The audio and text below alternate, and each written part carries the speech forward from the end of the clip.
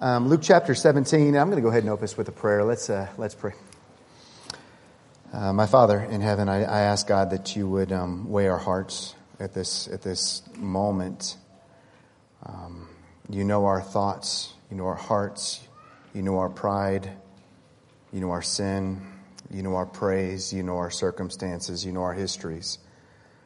And I pray, Father, that this is that collectively as a body that we would present ourselves to you this morning, that we would allow your word to work within us, that you would bring kingdoms to their knees that stand against you in this world.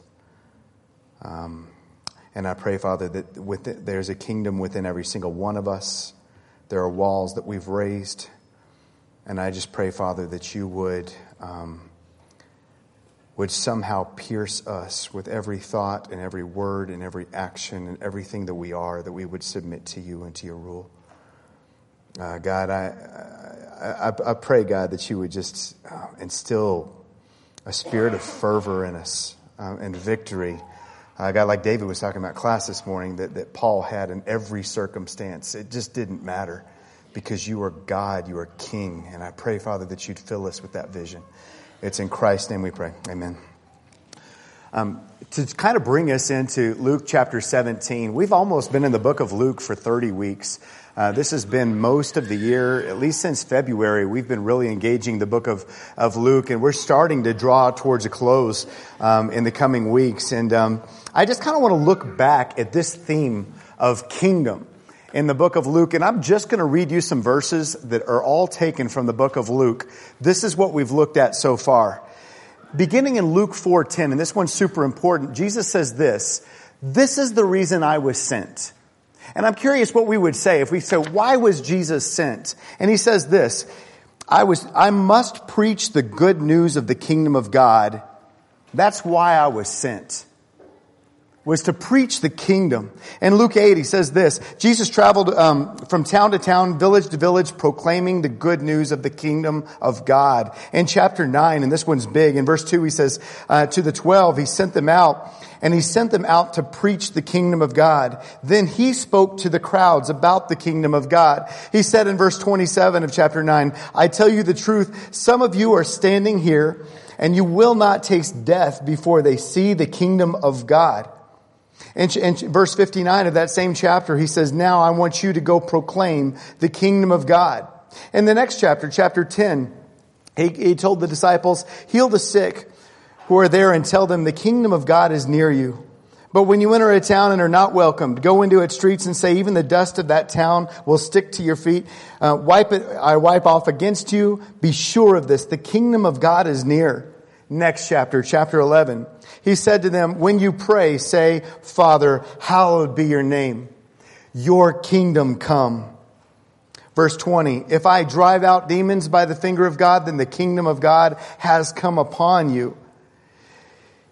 Everything he has said in the last few chapters has been about who's in the kingdom and who's not in the kingdom. Every parable he has told has been, this is what the kingdom of God is like. Joseph of Arimathea, when it describes the kind of character that he had, it said this, he was waiting for the kingdom of God. And so all of this to say, a major thread, if not the major thread of the book of Luke is this kingdom. And what does this kingdom mean? And I'm going to kind of put us into their shoes, what they were thinking and what they were hearing, because the disciples open with this question. Once having been asked by the Pharisees, I said disciples, the Pharisees, when the kingdom of God would come, Jesus replied, the kingdom of God does not come with your careful observation.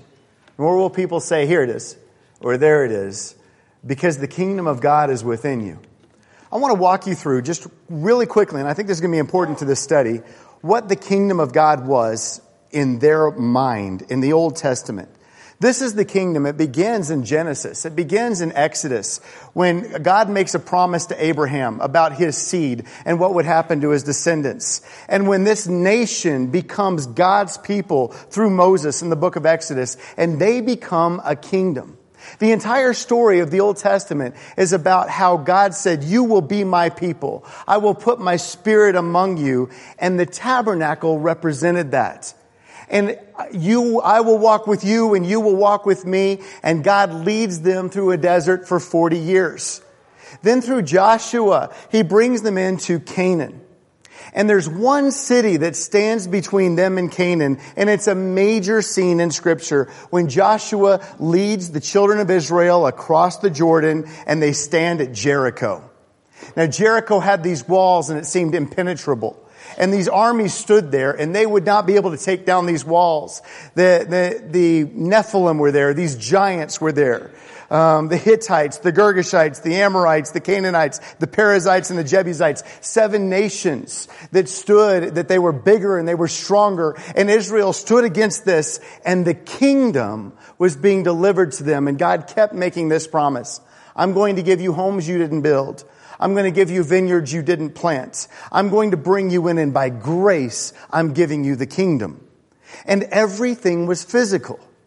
When a nation came in, and first it was Jericho that fell, and then they went to Ai, then they swept through the kings of the south, then they swept through the kings of the north, and God said this to Israel, I'm going to give you this land, and you must take it entirely. From as far south as the Negev to as far north as the mountains, from the great sea all the way to the river, this land will be yours, and you must take it entirely. And he keeps giving this command, and it's a physical kingdom. Say with me, physical. And when they would come into a city and they would surrender to them, the entire nature of that town or city would change. Often the name would change, the language would change, the identity of that city would change entirely. They were submitting to a new king, coming under a new kingdom, and that would be what was given to Israel. Then ultimately David comes along and Solomon, and they put up a temple in the middle of this kingdom, in the middle of the most important city in their mind in the world, in Jerusalem. They would raise this temple. And at the heart of the temple was an ark of the Holy of Holies, and then an ark of the covenant, and that represented God's presence. And this was the established kingdom of Israel. God had made good on his promise, and this small people had become a nation, and God was at the center of it. And it looks like the story of the Old Testament, this is it, except it ends in a very dark note. Because then what happens is, well, we have the Assyrian captivity and primarily the Babylonian captivity. On the month, it's the date, Tish B'Av. It means the 9th day of the month of Av. In 586 BC, the temple is destroyed and razed to the ground, and they feel like failures. We've lost everything when that happens. Then all of the Jews are taken captive into Babylon. And in Babylon, where Daniel, Hananiah, Azariah, and Mishael are given new names, and they're given names to honor, actually Daniel's was the name he was given by this foreign government, to honor a foreign god. And their language has changed, and their diet has changed. And they are captive, the temple is gone, and it's in the darkest time in Israel's history. And that's when the book of Daniel is written. And the book of Daniel is the book that primarily you're going to be looking at here when you hear the Pharisees asking, when is this kingdom coming? What kingdom? The prophesied kingdom of the prophets, beginning with Daniel. That this kingdom is going to come. Remember, there's a statue, you, O king, are the head of gold, and there's a chest and arms of silver, a belly and thighs of bronze, legs of iron, and that's when my kingdom is going to come.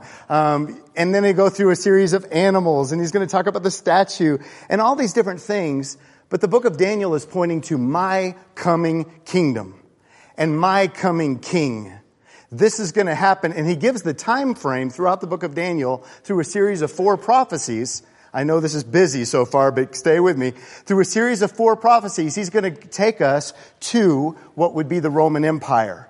And saying the kingdom is going to come and it's going to shatter these world kingdoms. And I know you feel small. And I know Babylon feels huge. But let me tell you how big the kingdom of God is. I'm going to walk you through the next few nations. Babylon, Media, Persia, Greece, Rome. I'm going to walk you through all of it.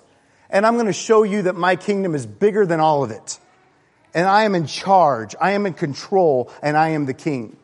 And so during this time in the Roman Empire, when it seems dark, and the tabernacle that they've now raised, this building that they've put up in place of the temple, we call it Solomon's temple, we're not even sure what was in the Holy of Holies. Because the Ark of the Covenant's gone, and there's nothing in history. We don't even know. Was it empty in there? What were they sacrificing to? We have no idea. But we know that the Roman eagle sat above the temple. And it became a dark place in Jewish thought. And a very dark what is happening in our history. And they're crying out. And they're saying, when is this prophesied kingdom going to come? And if you are the Christ, this baby born in a manger, this carpenter, this person out of Galilee that's not even educated, not even one of the elite, and if you're going to claim to be a king, where is your kingdom? And where is the prophesied kingdom? What is happening here? And this is kind of where they're coming from, because they're looking again for something physical. Something that is going to transform everything around them, and the temple might be rebuilt. I don't know what they're going to be looking for, but that's what they're asking. And Jesus responds by saying this: the kingdom of God is within you.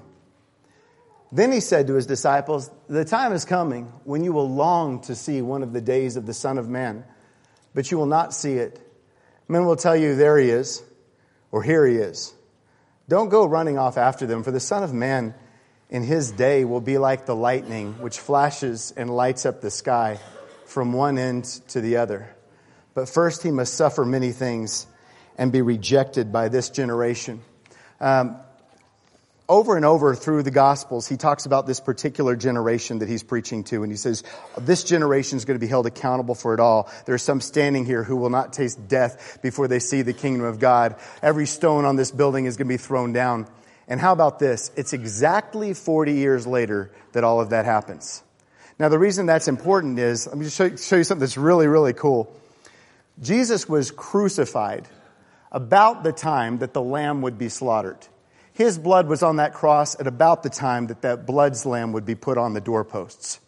On the almost the same day, possibly. He was raised on the day of first fruits.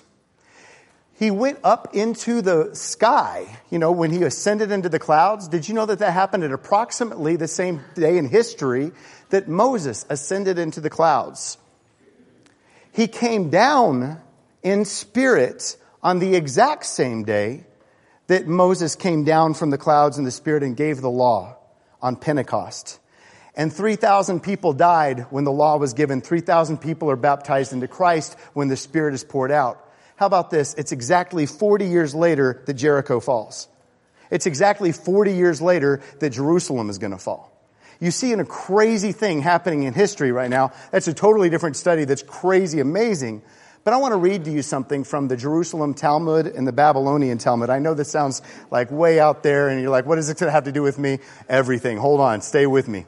So this is what the Talmud says about Jewish history during this time. Both Talmuds says this: 40 years before the destruction of the temple, the western light went out. The crimson thread remained crimson, and the lot for the Lord always came up in the left hand. Now, those are all phrases we're not familiar with. But let me just put it this way, that most of them have to do with the Passover ceremonies. And they're all saying this: the Jews have become cursed, and the Jewish nation has become cursed. Beginning with what time? With the death of Jesus. Beginning from the death of Jesus into 70 AD, both Talmuds record that the Jews considered themselves cursed. Now, you're asking me, do you really believe those things happened? My answer to you is it doesn't matter. I don't care if those things happened. What is amazing is that the Jewish nation historically considered themselves cursed from the day Jesus died until 70 AD in their own writings. And this is what happened, and this is what Jesus promised would happen. This is coming on this generation. This kingdom, this fleshly kingdom, this worldly kingdom is coming to an end. What you have known and everything that you have put your hope in is coming to an end. But my kingdom is coming in a way that is going to shatter the kingdoms of this earth. So hold on. I just want you to stay with me with some of that. So he goes on and he says this: just as it was in the days of Noah, so also will it be in the days of the Son of Man. People were eating, drinking, marrying, and being given in marriage, living life, up to the day Noah entered the ark. Then the flood came and destroyed them all. It was the same for the days of Lot. People were eating and drinking, buying and selling, planning and building. But the day Lot left Sodom, fire and sulfur rained down from heaven and destroyed them all. It will be just like this on the day the Son of Man is revealed. On that day, no one who is on the roof of his house with his goods inside should go down to get them. Likewise, no one in the field should go back for anything. Remember Lot's wife. Whoever tries to keep his life will lose it, and whoever loses his life will preserve it. I tell you, on that night, 2 people will be in one bed, one will be taken and another left. 2 women will be grinding grain together, one will be taken and another left. 2 men will be in the field, one will be taken and another left. And this is the verse that I think is super important to say, what is he saying here? Where, Lord? They asked. He replied, where there's a dead body, there the vultures will gather. Speaking to this nation that was supposed to represent him. And I know that we've done some weird things with this particular chapter and also chapter 21 when it comes to what he's talking about here. Are we talking about the end of the world, and does it matter if somebody's left grinding and somebody's not left grinding? I really do believe that, as in Jim's class not long ago, I believe he's talking about the destruction of the city of Jerusalem. And he's saying this, listen, this is going to be the way it is, and you're going to make a decision right now in the kingdom. Is the physical kingdom what you're putting your trust in? Josephus writes about the death of the people that died and the siege on Jerusalem. It says every one of them, Josephus says, died with his eyes fixed on the temple, trusting in this God, this physical and all of this other stuff, whereas most of the Christians fled to a place called Pella and were cared for there. Now, there's a lot of history that would just put you to sleep, and I know that. I love history, so I go off on these things. But this is what the message is to me that really hits home, and where this chapter, I hope, hits home with you. Everything Paul wrote about and Peter wrote about from this point forward is going to be the same message, because we are coming into a kingdom that cannot be shaken. We're coming into a kingdom that nothing can tear down. We're not putting our trust in something physical, but something internal. So what does this mean for us? And this is where I really hope, if you're bored with history, come back to me now. This is what I want you to hear and what got me excited about this. I put myself in the shoes of Joshua and the children of Israel standing before Jericho, this city, and just saying, there is no way I can conquer that city. There is no way these walls can come down. Listen, every single individual in this room and in this world is a kingdom, is a city, has walls, and is a fortress. And there's a spiritual battle happening with every single person. When Jesus promised his kingdom coming, that word means reign. It means I will come in you, and your thoughts will be my thoughts, your ways will be my ways, I will be your God, and I will be your king, and you will submit to me. This is the kingdom that he's after. And so I grew up with the question, I bet you did too, am I supposed to pray your kingdom come, or do I not pray your kingdom come? Is the kingdom the church, or is the kingdom something yet future? Or Listen, the kingdom simply means the reign of God, which means this. Of course I pray your reign come, because there is still a war in me. Is there not still a war in you? Is there not still parts of me that need to submit to his authority and say, you are king, you are everything to me? This is what the kingdom of God is all about. And that's why he says this. No one's going to say, look, there it is. Here it's come. It's over there. It's inside of you. And the war is inside of you. Everything about this battle takes place internally. I want to share with you just a few words from Paul. He said this in 1 Corinthians 15. I declare to you, brothers, flesh and blood cannot inherit the kingdom of God, nor does the perishable inherit the imperishable. He writes in Colossians 1:13, he rescued us from the dominion, the same word is used there, kingdom of darkness, and brought us into his kingdom. Jesus says in John chapter 14, if anyone loves me, he will obey my teaching. My Father will love him, and we will come and make our home with him. I was thinking about this when I was talking to somebody last night. I was given an opportunity to sit and visit with somebody who looked at me and said, you know what, the truth is I'm an atheist. And he said, He said, you're going to go to your church in the morning, you're going to preach. And he says, and he walked me through some questions, and he just asked me, and I sat there and I was listening to him, and I was thinking, he's impenetrable. I'm never going to make headway with him. And I started to give up. And I wonder if you have somebody in your life that you sit there and you think, I'm never going to get through to this person. They are hard. They are calloused. They are arrogant. They are proud. And I was so encouraged by thinking about this whole connection to Ai and this whole connection to Jericho, this whole connection to the old covenant, and God saying, show me how big a kingdom is. Show me how big their walls are, and I will bring them to the ground. I will shatter them. This room right now is full of people that it seemed impossible could ever come to Christ. It seemed impossible. And God brought walls down. He shattered them.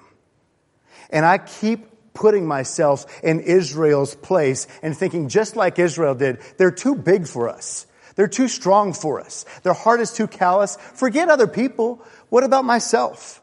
I will never conquer that sin. I will never conquer that sin. And God will look at you and say, I am bigger than you. I am bigger than your sin. I will bring you to your knees, and I will show you what the kingdom of God is. Listen, back then, they were obsessed with looking at the physical instead of the spiritual. And we are doing the exact same thing in the kingdom today. People, and I'm not going to step on David's sermon that's in a few weeks because I think I know where he's going. But people are consumed with bragging about their church instead of bragging about their God. People are consumed with the physical and with numbers and all of this other stuff, and we've lost sight of the kingdom. And Jesus says this, my kingdom is not of this world. My kingdom is not physical. My kingdom is not flesh and blood. My kingdom is a war that is being waged just like it was in the land of Israel, so it is in us. Now to Joshua, he said this, as far south as the Negev, as far north as the mountains, as far east as the sea, as far west as the sea, as far east as the river, that is going to be my kingdom, and you will take everything in that land and wipe it out. And I know that's something, a piece of history we look at and go, whoa, that's dark, that's crazy. Look at the message though. Jeff, you will love me with all of your heart, with all of your soul, with all of your mind, and with all of your strength. These will be the boundaries of my kingdom within you. And every thought that does not belong to me, 2 Corinthians 10, every thought that does not belong to me, every action that does not belong to me, you will submit to my kingship. And that is what it is to have the kingdom of God in you, when you submit entirely. Jesus came to transform us from the inside out. What I want you to know as we go into this, closing the series of Luke, it is beautiful for me to see what is happening in lives in this body and in this church. And what I'm going to challenge us to do, David said something very powerful in class. Don't ever hear a message, don't ever hear a class, don't ever hear a sermon and think, thanks, Jeff, they need to hear that. This is for me, this is for you to internalize. To say, God, I want to be part of your kingdom. In the middle of Jerusalem sat a building, Solomon's Temple. One of the most beautiful buildings in the history of this planet. I go into detail about how thick the gold was, how thick the curtain was, the Babylonian curtain in the sanctuary, how beautiful this building was. And in the middle of the Holy of Holies, and historically, that room was probably completely empty.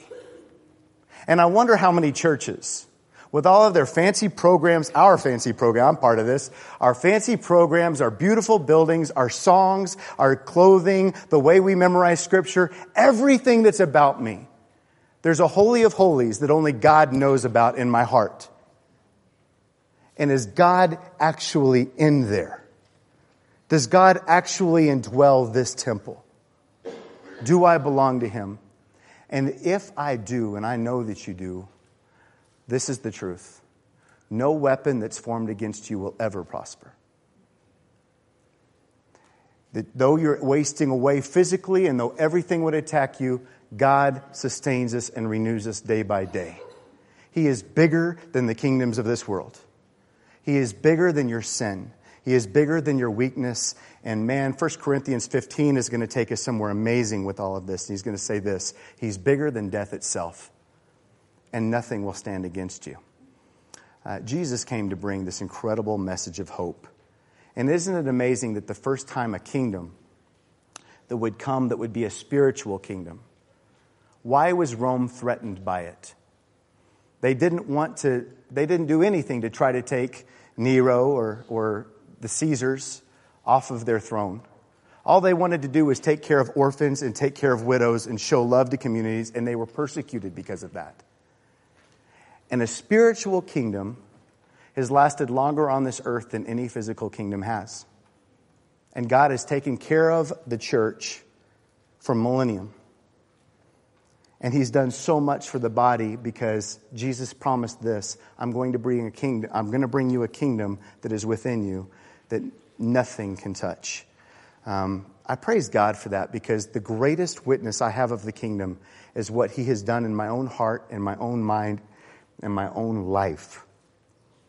And I am never bored in my faith, y'all. I'm never bored in my faith, because there's a war that wages inside of me for righteousness and to be His. And I pray that for us as a body, and I want to close with this prayer for you. I want to pray this: that it's no longer about the social clubs that we're a part of, the different churches that we go to, all of these other things. There's one thing that defines us as the body of Christ, and it is that temple that is within us. It is that body, it is that war, and it is that kingdom. I believe I'm in line with the text. I pray that you'll study it yourself and that you would internalize this yourself. I believe I'm in line with this. And if that is Jesus' message here, man, I pray that gives you the hope it gives me. Let's go ahead and come before our Father in prayer. My God, I just want to come before you, and again, just as I began this talk, I want to close it the same way. I pray, Father, that we would be honest before you, and that we would recognize you as a very living and very active and very powerful King, that you've brought entire nations to their knees. And so when our sin stands before you, our callousness and our envy, or everything else, I pray, God, that you would reveal it to us and that you would shatter those walls and that your temple would be alive inside your body today. I thank you so much, Father, for the wisdom of your word and what you're doing in this body. It's in the name of Christ we pray. Amen. Let's stand and worship our God.